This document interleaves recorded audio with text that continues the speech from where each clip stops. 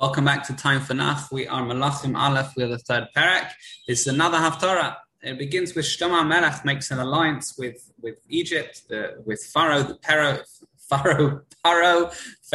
the king of Egypt, and he marries his daughter. Now he felt that even though the daughter was stooped in Avodah Zarah, but Shlomo Melech felt that he was resilient. He could avoid any negative influences. The Gemara discusses this as well. Shlomo Melech's basic philosophy was one of total tiferes. In other words, if we can conquer the world, in other words, we can expand our empire and allow everything to find a mokum to be subservient to Avodas Hashem, and that is ultimately how you bring Geula. That is ultimately what we're here for.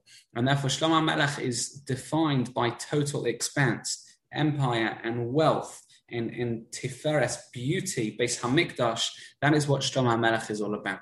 Now, we're told that Shlomo obeyed his father David. He follows the Torah, and Hashem comes to Shlomo in a dream and offers whatever you want. Shlomo Melech chooses wisdom, and Hashem therefore gives him the other two as well, namely wealth, success, a long life.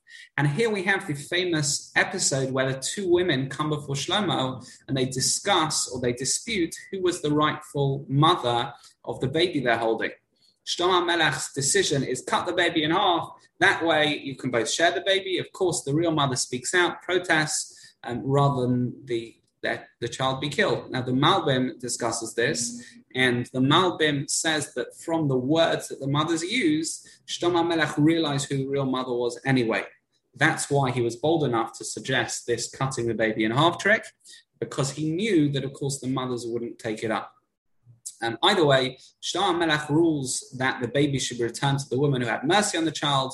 Clearly, that's the real mother. Klal Yisrael, based on this ruling, they heard about it and they were in awe of the wisdom of Shlomo Melech. It's interesting, one of the things noted over here, one of the accolades of Shlomo Melech is that he has a Lev Shomea, a heart that listens. Lev Shomea. Listening is not just something you do with your ear. Listening is when something filters through and creates movement. When something filters through and makes you do something. In fact, the truth is that the depth of a Lev Shomea is that someone who can hear not just what you're saying, but why you're saying it. Be able to deeply understand what's going on and use the ear as a way of connecting. After all, the ears are that which protrude from the head. The head would be spherical, it would be self-enclosed. The ears connect you to that which is outside of you, which is what Rosh Hashanah is, shofar, the mitzvah of the ear is the shofar, lishma kol shofar.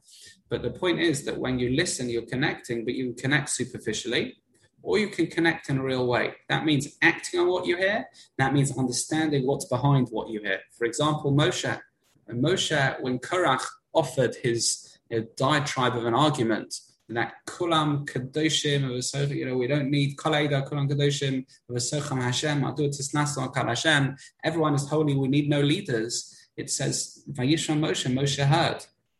What does it mean Moshe heard? Moshe understood that this was all a ruse. Moshe understood Korach couldn't care less about equality and we don't need leaders. Korach wanted to be the leader. That was Vayishma Moshe. He heard, understood where Korach was coming from. Alev Shomea.